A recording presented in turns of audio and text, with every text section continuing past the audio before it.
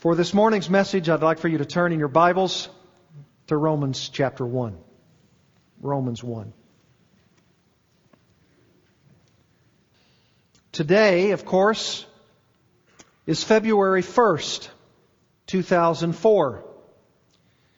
And on February 1st, 1776, exactly 228 years ago today, if my math is right, James Taylor, not the singer, awoke before dawn on his wedding day, a man without God. As he went about his morning work, threshing wheat in his barn, deep in thought, his heart was being strangely pulled toward heaven.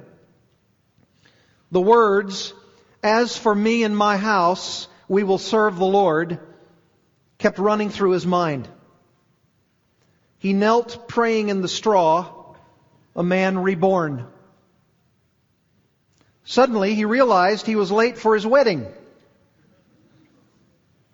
And he ran out of his barn as fast as he could, down the long hill to the snowy valley of Croydon, where the pealing church bells sang a loud invitation to the marriage of James Taylor and Betty Johnson. James Taylor, a young stonemason from Yorkshire in England's North Country, had heard Jesus' words all his life. Even before his wedding day conversion, even before his wedding day conversion, he had served as a bell ringer and a member of his choir at Royston Parish. But he had not known God personally until then. How God began his awakening, we don't know. It may have been the gospel readings he heard weekly from the lips of the village vicar, or the dramatic conversion of his neighbors, Joseph and Elizabeth Shaw, from whose cottage he could often hear hymns rising with the wind that crossed the ridge. The whole neighborhood knew of the strange and narrow-minded Methodist notions of the Shaws. They also knew that Elizabeth had once been crippled with rheumatism, but now was hale and hearty and fully convinced that God had healed her instantly when she, quote, trusted the Lord, unquote. It may have been when young Taylor at the Maplewell Midsummer Fair listened intently as the radical Methodist preacher John Wesley boldly warned his lukewarm hearers of the wrath to come. What we do know is that on the morning of February 1st, 1776, while lost in the contemplation of the eternal state of his soul and late for his own wedding, he said, "I do," to the Lord Jesus Christ. Betty Johnson had never intended to marry a Methodist, but the new bride soon followed her husband into the kingdom of God as part of the glorious revival that was sweeping Great Britain and Ireland. The Spirit of God was doing a mighty work among people at all levels of society. After a serious accident some years later, James Taylor was forced to give up his career as a stonemason. The couple, now with a young family in tow, moved to a nearby mining town where Taylor eventually became the Methodist preacher. His faithfulness in ministry in a spiritually resistant corner of the nation laid a strong foundation of Christian commitment of generations of Taylors to come. On a day in May 1832, with the warm spring sun melting the late winter snows in the Yorkshire valleys, a baby boy was born. Great-grandson to the deceased stonemason and Methodist minister James Taylor, the child was James Hudson Taylor. We, of course, know him as J. Hudson Taylor. Hudson, as the boy was called, eventually became the first Protestant missionary to inland China. Why do I tell that story? Well, because I think it speaks so marvelously of the sovereign purposes of God.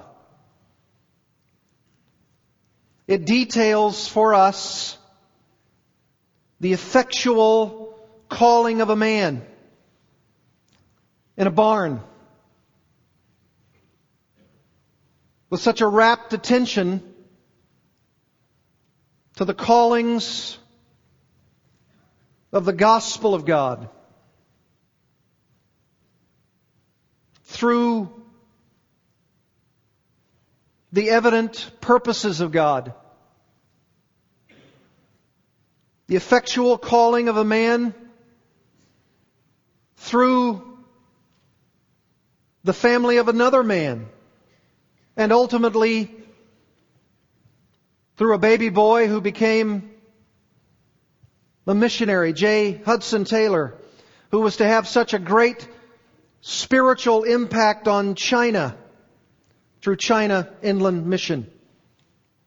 And all of this speaks of the great work of God in His electing grace and His sovereign purposes to call other men and women to faith in Christ, and then call them to a great work of service and ministry for Christ thereafter. And this, beloved people, is precisely what the Apostle Paul speaks of here in Romans 1:1 as he mentions his own introduction to the Roman church. And this is what is going to occupy us this morning. It is so captivating, this study of the sovereign calling of God upon Paul's life and service, and how he himself describes it to the Romans. Now overall, from Romans 1:1-7, I want you to notice three specific features which open up to us our own understanding of Paul's introduction to this letter. I want you to notice these three specific features because it opens us to the whole letter itself. Three specific features. I'll give it to you now. The first is the gospel proclamation's man. The gospel proclamation's man. That's in verse 1. Secondly, the gospel proclamation's message. The gospel proclamation's message. That's in verses 2-5. And then thirdly, the third specific feature is the gospel proclamation's members. That's in verses 6 and 7. The three features then are the gospel proclamation's man, that's Paul, verse 1. The gospel proclamation's message, that's the gospel, that's verses 2-5. And thirdly, the gospel proclamation's members. That's the Romans, that's in verses 6 and 7. And what is going to occupy us this morning is verse 1. That's the gospel proclamation's man and its implications for us. But for our purposes, let's read all of it in verses 1-7. You follow along as I read. Paul, a servant of Christ Jesus, called to be an apostle, set apart for the gospel of God, which He promised beforehand through His prophets in the Holy Scriptures, concerning His Son, who was descended from David according to the flesh, and was declared to be the Son of God in power, according to the Spirit of holiness, by His resurrection from the dead, Jesus Christ our Lord, through whom we have received grace and apostleship to bring about the obedience of faith for the sake of His name among all the nations, including you who are called to belong to Jesus Christ, to all those in Rome who are loved by God and called to be saints, Grace to you and peace from God our Father and the Lord Jesus Christ. Let's talk about that first specific feature, the gospel proclamation's man. Verse 1. The first thing that Paul wants the Romans to understand about the gospel of Jesus Christ is the very one who is endeavoring to proclaim that gospel, namely Paul himself. And I don't want to go into great detail about the person of Paul because I've already given you in the messages already an entire biography of Paul to begin this series, and last time to give you his heart regarding his passion for preaching the gospel. But what I do want to show you from verse 1, however, is what Paul does say about himself as he presents his ministry to these Romans. Now remember, he has neither founded nor visited this church himself. That's a very, very important point not to forget. He has neither visited nor founded this church. So he must introduce himself to these who are in the church. How does he do that? Well, according to verse 1, he writes 3 specific things. 1, he says he's a servant of Christ Jesus. Secondly, he says he's called to be an apostle. And thirdly, set apart for the gospel of God. In other words, these are what he proclaims as his own identifying marks, his credentials of authority, which brings credibility to his ministry. It's almost as though he's saying, here's the triad of credibility about my ministry. These are the proclamations of himself. The gospel's proclamation of the man himself.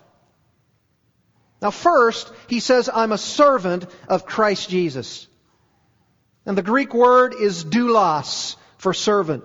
And it's sometimes translated slave. It may be that way in your Bible. I'm using here the English Standard Version of the Bible. And he says doulos.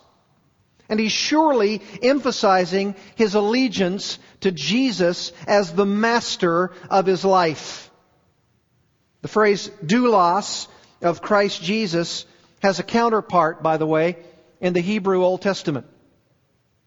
Servant of Yahweh.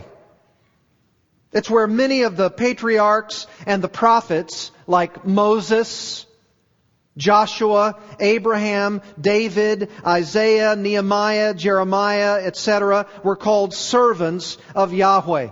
And that's no doubt where Paul's picking this up from. Borrowing it from the Old Testament, and he's saying, I too am a servant of the Lord. But notice, he's doing it far more. He's borrowing it and saying, I am a servant of someone else. But he's replacing the idea of being a servant not of Yahweh, but a servant of whom? Isn't it interesting that he can interchange the idea of being a servant of Yahweh to being a servant of Christ Jesus? Apparently, he has no problem replacing the concept of the Old Testament Yahweh, the use of Yahweh, with the term Christ Jesus. Just according deity to Christ Jesus. Fascinating.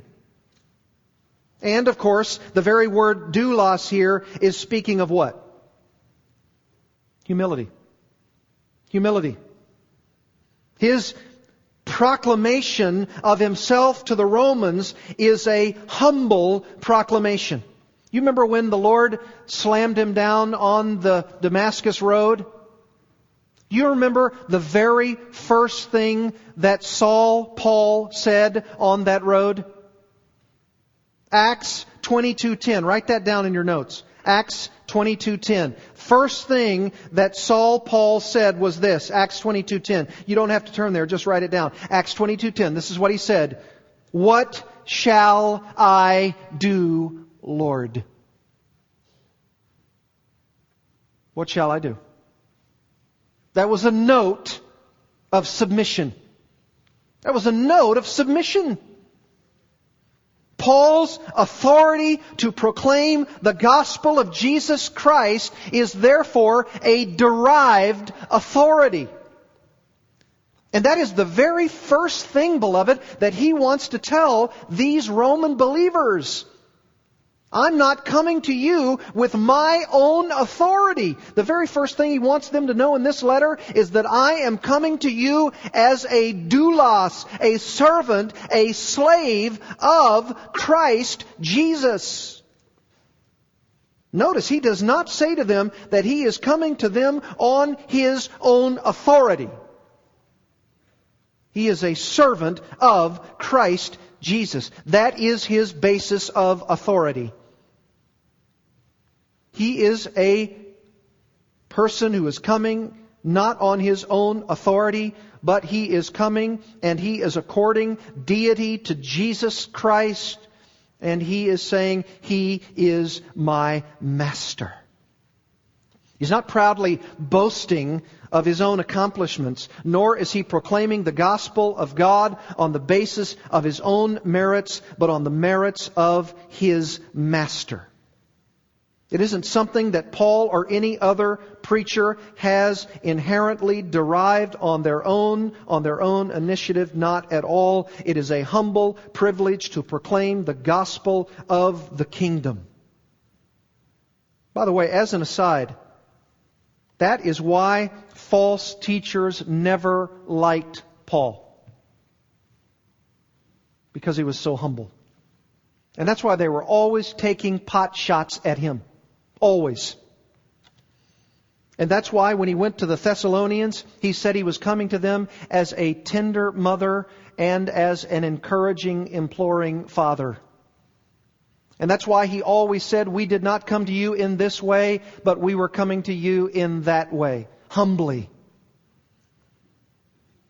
Mark it down. Mark it down. Every false teacher will either explicitly or implicitly lead you to believe that their message is ultimately to be believed on the basis of their own authority because their proclamation is rooted in pride.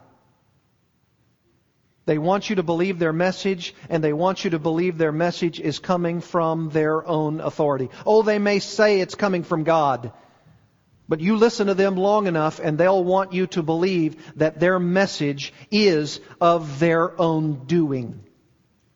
Listen to them long enough and you'll see that coming through. Paul says here, he is a slave of Christ Jesus. Christ is the Lord of Paul's life. And from the very first moment, what would you have me do, Lord? He's the master of Paul's destiny. Word of application here. Who's the master of your life? Who has mastery of your life? Whose mastery are you under? Can you say with confidence and assurance, as you sit here listening to my words, that Jesus Christ is the master of your life? Now don't tell me that He's your Savior as divorced from the mastery of your life. That debate has raged for some 20 years now about Jesus being someone's Savior but not being one's Lord. That doesn't wash according to Scripture. You can't have it as though Jesus is your Savior but not as your Lord. As you survey your life and on the balance of your life, do you live your life in humility or pride? Would Jesus be pleased with how your service to Him is being exercised? Is He your master? Remember too, that Paul is about to announce the gospel to these people in Rome. And as we study this letter, this should be a strong reminder and rebuke to us that as we proclaim the gospel to those in our sphere of influence, that as we do it, do we say to people, is Jesus the Lord of your life? And then that question comes immediately back to us, is Jesus the Lord of my life? You see, it's a self-purifying question. Does Christ own my life? Can I claim Him as my Lord? Can Christ Jesus be so seen in the phraseology of my life? Do I trust Him each day, or do I want to take the reins of my life back to myself?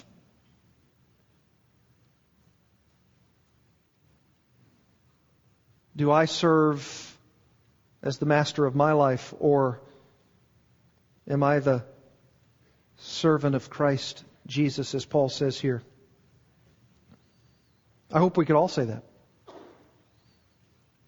You remember Isaiah 66:2? This is what God says. But this is the one to whom I will look. This is what God is looking for. This is the one to whom I will look. He who is humble and contrite in spirit and trembles at my word. Do you tremble at the word of God? Humble, contrite in spirit. That's what a slave does. That's what a servant does. Who trembles at his master's word.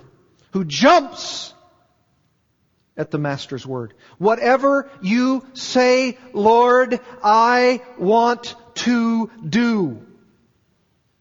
I am at your beck and call. That's what Paul says. This is the first line of the epistle. Is that how you would start your letter to your Lord? Is this how you would identify yourself to your family? Is this how you would write your letter to those around you? Is this how someone would identify your life? If you were put on the witness stand for being a Christian, would there be enough evidence to convict you? There's a second phrase which Paul uses here in verse 1, and it is this: called to be an apostle. Now, we have to be careful with the word apostle as used here, because there is a technical sense to this word. Technical sense. And it is used here by Paul in that technical sense. Like Paul is using it of himself here, and the original 12 disciples called by the Lord Jesus Himself. There is a more elastic sense of that word, the more generic sense, the less technical sense. There were other apostles of the first century, referenced in a few passages of the New Testament, spoken of, we could say, in a non-technical sense. But the ones commissioned by the Lord Himself, including Paul on the Damascus Road as the 13th apostle, the way he refers to himself as the one untimely born, the one coming last of all. That's how he designates himself. That technical sense of things, the way he uses it here, is how we might say is an apostle with a capital A. Big apostle, big A apostle. That's what he means here. One who is sent with a message, one who's commissioned. That's the idea of apostleship. That's what he means here. Apostolos. Others, however, in a less technical sense, were sent with a message to proclaim. That's what we could say is somebody with a small a apostleship. Small a. Generic. Obviously, though, the key to understanding Paul's technical sense here is the verb called. Kletos. Called is God effectually calling Paul to the office of apostleship with a capital A. And that's what he's saying here. I am called to the office of apostleship with a capital A. And here he's talking authority. So there's a very interesting play here. In the first phrase, servant of Christ Jesus, and it has humility wrapped all around it. Now he says, called to apostleship, capital A, and it has authority wrapped all around it. With a note of humility. Look at verse 5. He says, through whom we have received grace and apostleship. And even though he speaks in the plural, he's referring to himself here. This is literally a gracious apostleship. God, in His sovereign mercy and grace, has called Paul into an official office of apostleship by His grace, His mercy to the Gentile world. And while there's tremendous authority bound up in his role as an apostle, I love that idea, through whom we've received grace and apostleship. And there's where that humility comes in. Gracious apostleship. He never loses sight of this humility that he's received. Make no mistake about it, according to verse 5, don't miss this, it is something he has received. It's a grace gift received. Do you remember what he said to the Corinthians in 1 Corinthians 4:7? He asked the Corinthians this question, what did you have that you did not receive?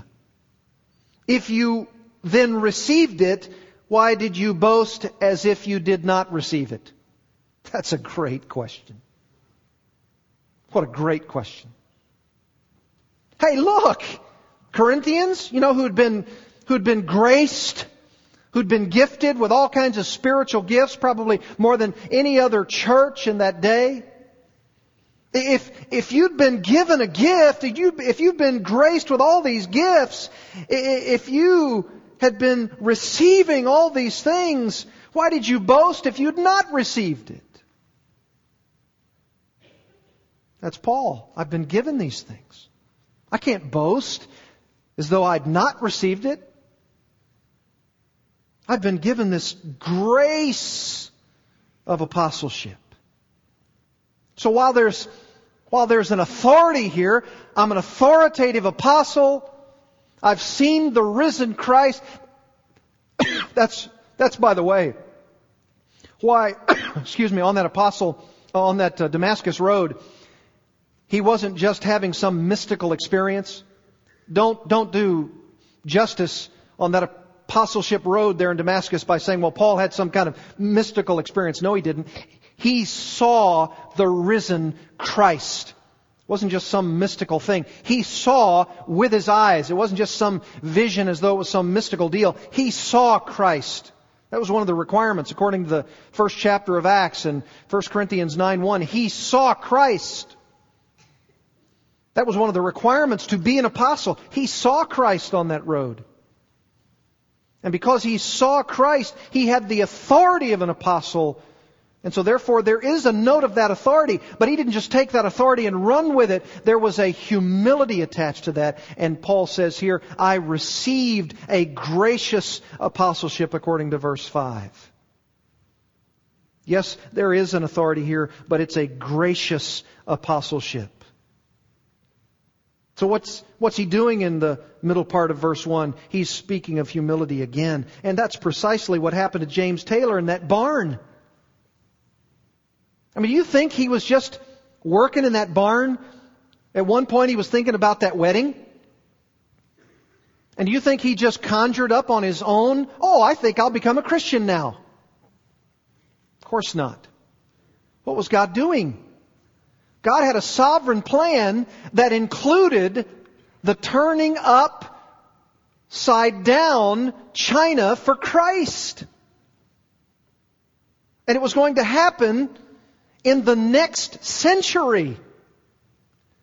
And God included in His sovereign plan, in His efficacious grace, the salvation of a man named James Taylor, who would come from a great-grandson in the next century, J. Hudson Taylor and China Inland Mission, and it would start by the effectual calling of sovereign grace, James Taylor, and it started in a barn while he was gathering up some wheat, and it was through the hymn singing and the preaching and ultimately through the ministry of the Wesleys, the idea that a sovereign God, through the preaching and the singing and the witnessing of other people, by His sovereign mercy alone, and at that appointed time that God had planned from eternity past, the salvation of a man who would say, I do, to the Lord Jesus Christ.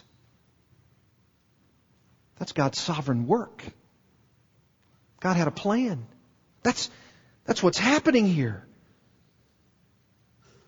200 some years ago today. That's what God's doing. And then calling him into Christian ministry, the ministry of preaching, and he received it from God. And you don't boast about that when you receive it. You don't boast about that at all. That's why Paul says in 1 Corinthians chapter 1, verse 1, the language, Paul, called by the will of God to be an apostle of Christ Jesus. Called by the will of God.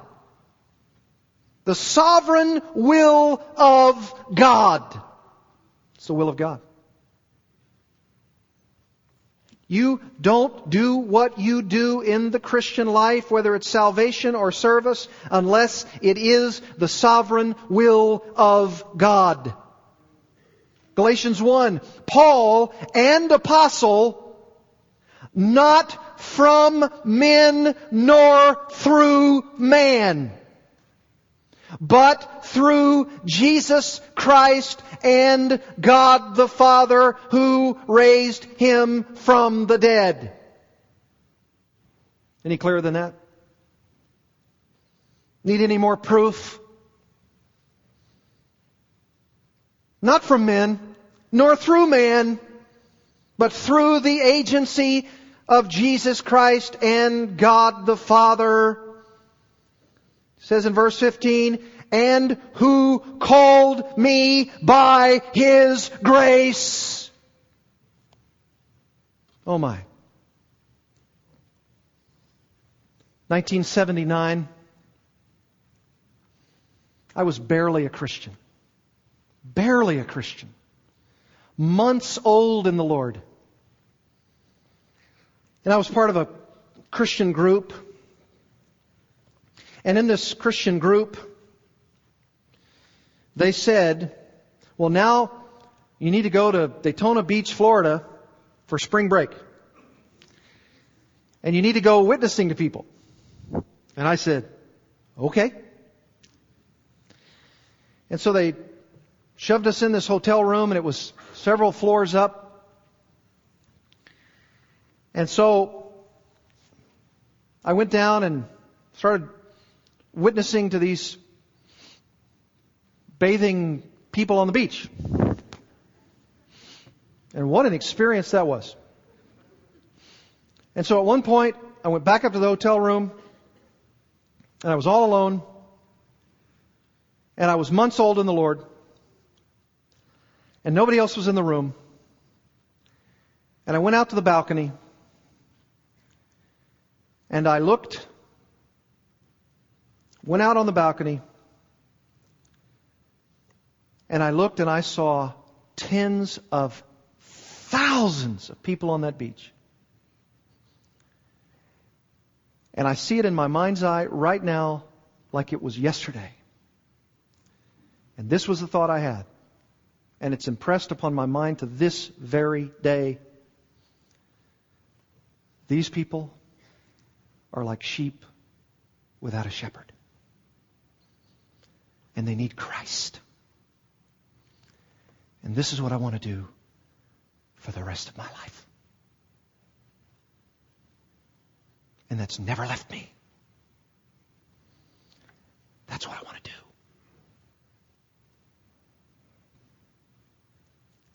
That's a call.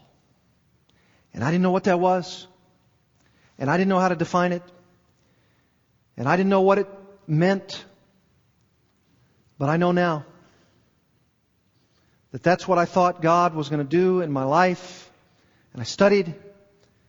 And I worked. And I did what the counsel of others encouraged me to do.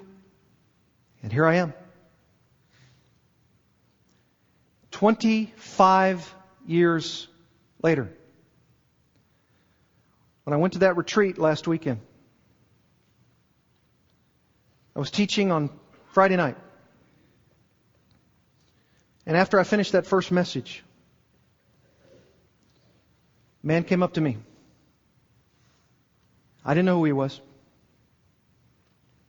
He said to me, Pastor Quinn, you probably don't remember me, but he said the first time you ever preached at Grace Church, I came to Jesus Christ. And I was speechless. I was just speechless. I went back to my room and I called my wife, and I was so humbled. So humbled. That God would use me as an instrument to preach a message that would bring anybody to Jesus Christ. 25 years. God has ceased calling anyone anymore in the apostolic sense. And He may not be calling you today, like me, to be a preacher of the gospel in an official sense. But if He's called you to salvation, and He's calling you to be a faithful witness to proclaim the truth of His Word to those around you, are you doing that? Are you taking the message that saved you, and are you faithfully proclaiming it to others? Are you an apostle with a little a? You are called and sent with a message to proclaim. How are you faring with that message, brothers and sisters? Are you a faithful witness? Are you a poor witness? When was the last time you spoke to someone about Christ? Look at what Paul says here in verse 5. Don't miss it. To bring about the obedience of faith for the sake of His name among all the nations. All the nations have yet to hear the name of Christ. And some of your neighbors have not heard from you about Christ. How come? Be faithful to your calling. He hasn't just called you to salvation. He's called you to bear witness to His name. There's a third phrase that Paul lists here in verse 1. Set apart for the gospel of God. He says he's a servant of Christ Jesus, called to be an apostle, and set apart for the gospel of God. In this clause, which I think further describes his calling, Paul says he's been set apart by God, or separated unto his calling by preaching the good news of salvation in Christ. Turn to Galatians chapter 1. I think it's a great parallel passage to this phrase. What does he mean by set apart for the gospel of God? When did this take place? What is Paul reaching backward to say here? Here's exactly what I think he means. Galatians chapter 1. This is marvelous truth. This is how we're going to end this morning. This is marvelous truth. Galatians chapter 1. Galatians 1:15. But when He, that is God, when He who had set me apart, same word, same idea, same word group, but when He who had set me apart before I was born. This is God's sovereign electing purposes before time began. Before I was born. This is like Jeremiah's call, isn't it? Jeremiah 1:5. He set me apart in my mother's womb. Before I was born, and who called me by His grace, was pleased to reveal His Son to me, in order that I might preach Him among the Gentiles. I did not immediately consult with anyone, nor did I go up to Jerusalem to those who were apostles before me, so that no one could say, well, he's sort of a junior apostle. He got this from a man. And we already learned from chapter 1, verse 1 of Galatians, that it wasn't from a man, nor was it through a man. It wasn't mediated by a human being. He says, God did it even before I was born. He had set me apart even in my mother's womb and even before them in eternity past. We even know from Acts 9:15, don't we, on that Damascus road, Jesus Christ, Acts 9:15 says, I've done it, I've called and commissioned him. I have a commissioning. We even know that even his missionary endeavors, Acts 13:2, it says that the Holy Spirit wants to set apart, same idea, Barnabas and Saul, Paul, for missionary work. So we even know this idea of setting apart, aphorizane, setting apart, separated from the life he was living, and now commissioning him, pushing him to a new life.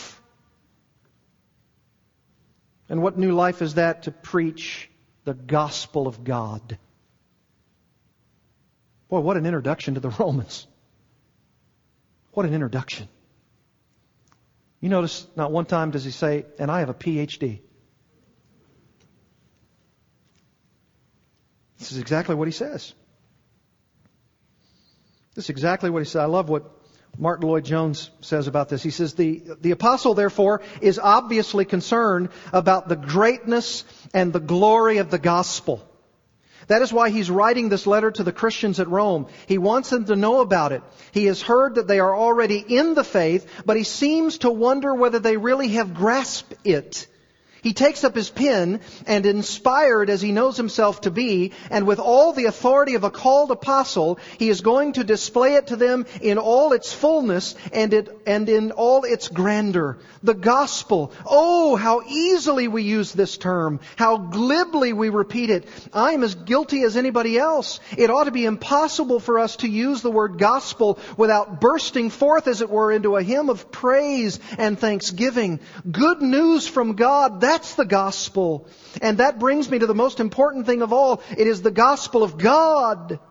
In other words, it is what God has done about man and about His salvation. And that is why, of course, it is quite unique and quite new. I'm not going to write to you, says the apostle, about some human philosophy. I'm not going to give you my own ideas as to how life should be lived. I'm not going to tell you about what man has got to do. I'm going to tell you about what God has done. That's it, the good news from God.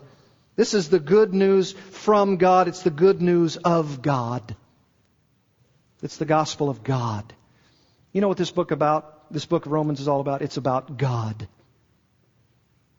Oh, don't you love to come to church? To find out about God. You ought to be here tonight. There's nothing super about the world. But there is something super about God. That He saves sinners. Just like us.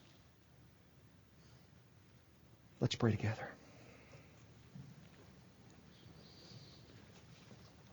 Oh God,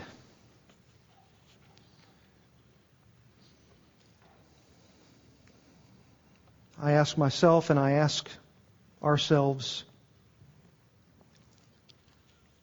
How are we responding as one of your messengers of the good news? Are we living a separated life unto you? Are we set apart from the world, set apart from the things of the world to preach the good news of yourself, of God? Do we acknowledge your sovereign work in our life? Do we recognize your calling as a slave, a servant of your Son, Christ Jesus? Do we respond with humility?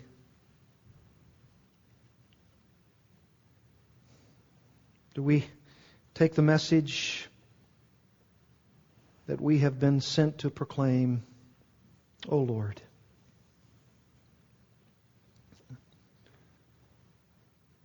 Are we making a difference in those around us? Are we communicating the truth?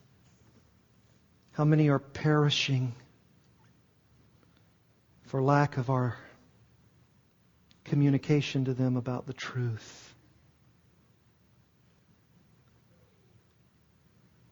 Lord, we pray that you would make us bold so that we might speak the truth of Christ. That we would be like Paul, so effervescent of things divine, and not be tied to the things of this earth.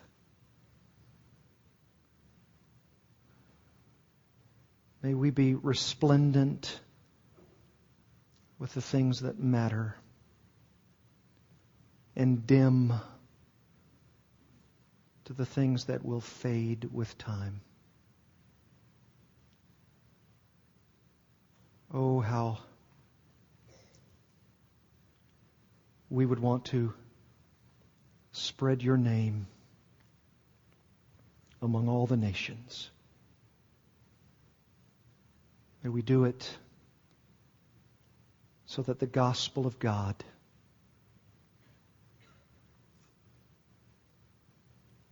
would go forth,